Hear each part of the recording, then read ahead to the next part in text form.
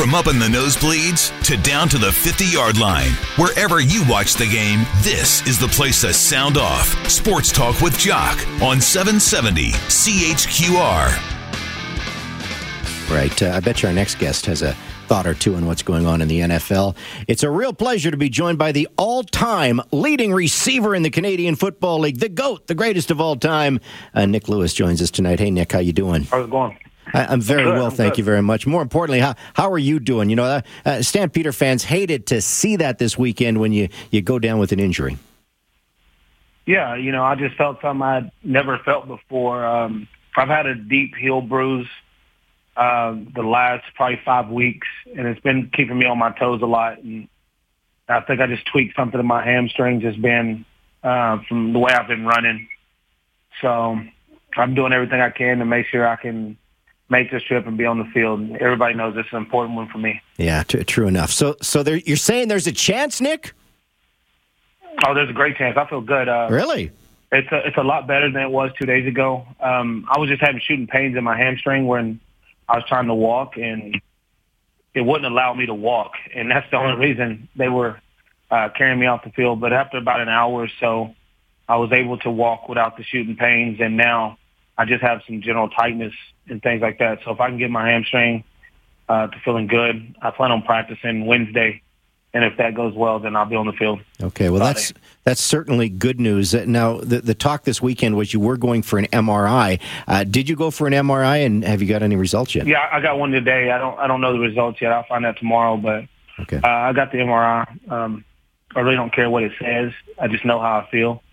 And we'll go forward from there. Well, I can understand that because, you know, we always think the worst in this business. When you see a player, you know, helped off the field, carried off the field, you think, oh, man, this is not the way Nick Lewis wants to end his career. We want to see Nick Lewis play in Calgary. We want to see him finish this year because, you know, whether or not it's your final year, I know you've sort of told us it's 99% chance that it will be your final year. This is not the way you want to end your season, Nick. No, not at all. And I mean, the way it happened, and you go back and look, it's a non-contact. So you could think Achilles, you could think, you know, did his knee, something with his knee. There's so many different things now with non-contact injuries that you don't know how bad it was or bad it is. And so I just know that I'm feeling better, and I'm looking forward to the challenge of getting back on the field and putting on a show for those fans. Yeah, well, Stampeder fans would love to hear that. Worst case scenario, you can't play. But I've got to think Montreal would still bring you to Calgary, wouldn't they, Nick? Oh, my flight's already booked to come back Monday, so I mean, okay. You know, I'll be there.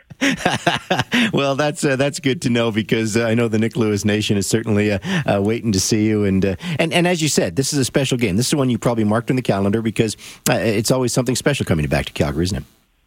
It's special to play in front of those fans again, and it's also special to play against my friends. You know, it's probably the closest friends outside of my current teammates that I have in this league, and it's always bragging rights. And you know, when I come there in the off season and I hang out with Alex Singleton and Lefty, you know, Smith and Clay and all those guys in Dinwiddie, I just have such a connection. And talking to Dave throughout the off season and being able to, like, even right now, knowing we're the only team to beat them in this league right now is pretty special for me. But I know Dave hasn't lost at home, and that's something on my list. You know, as far as a competitive edge and a competitive thing, it's nothing personal. I mean, they treated me with respect the day I left. They treated me with respect when I came back, and they've always treated me with respect, and I treat them with the same class and respect. So it's just competitive nature to want to play the best and see how you go. It's almost like you could read my mind because you knew where I was going to go with my next question. Calgary Stampeders are the best team in the league. They've only lost once. Their only loss came against the Montreal Alouettes. And I know this has been a tough year, for the organization on the field. Only 3 wins. It's a long losing streak. But at least you can say you beat, the Calgary Stampeders. But what's going on with this team right now, Nick? Because there seems to be, obviously a coach has already been fired. Kavis Reed has had to step in on the sidelines. There seems to be some disconnect with this organization. Oh, I think that in this organization, man, Andrew Wetenhall has stepped up this year and started taking more of a leadership role and, making himself visible more. Patrick Bovin has come in and done a great job, and I think Cavis has done a amazing job. When you go through coaches and go through things like that, and there's different things that go on behind the scenes, and a lot of guys were going through things. I was very unhappy when we released 2 Hall of Famers, in Javon Johnson and Ryan Phillips. And it's not always the GM's choice. It's, the coaches pick their teams and things like that. So we're in a position to where I felt like we had a team that was very competitive early in the season. And then now we're a little bit younger. We had 6 Canadians go down 1 week, and everybody knows it's hard to replace Canadian talent. And it's something that's very hard when you have Canadians go down like that and you have to replace and move the ratio. It changes the whole dynamic of your team. Boy, so true. Nick Lewis, special guest here on Sports Talk with Jock. How is your good friend Darian Durant handling it? Because this has not been a banner season for Darian. No, it hasn't. My thing is I try to keep his spirits up, and I understand the pressures of going from one team your whole career to changing teams and wanting to go out and prove and go out and show people that you can still play at a high level and you can do those things. And sometimes we're counterproductive against ourselves. But at the same time, he's a professional, and he understands where he goes wrong. We understand as an offense where we go wrong. And, we're in a growing phase again. Anthony's back at the helm, and we're still growing. Growing to him. He's growing in as an OC still. And, he doesn't have a lot of experience at it. So this is something that we've come together and we're doing. I always tell people, look at Kevin. Look at the season Kevin Glynn's having. Mm-hmm. No, it's so true.